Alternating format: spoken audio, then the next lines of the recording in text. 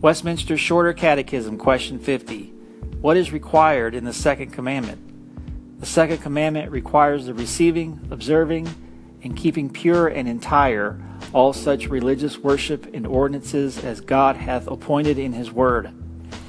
Scripture references are Deuteronomy 12:32. What things soever I command you, observe to do it. Thou shalt not add thereto, nor diminish from it.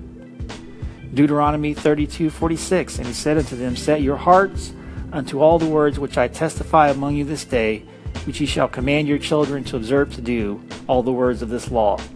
And Matthew 28:20. Teaching them to observe all things whatsoever I have commanded you, and lo, I am with you always, even unto the end of the world. Amen. This concludes the reading of Westminster Shorter Catechism, question 50, brought to you by thereignofchrist.com.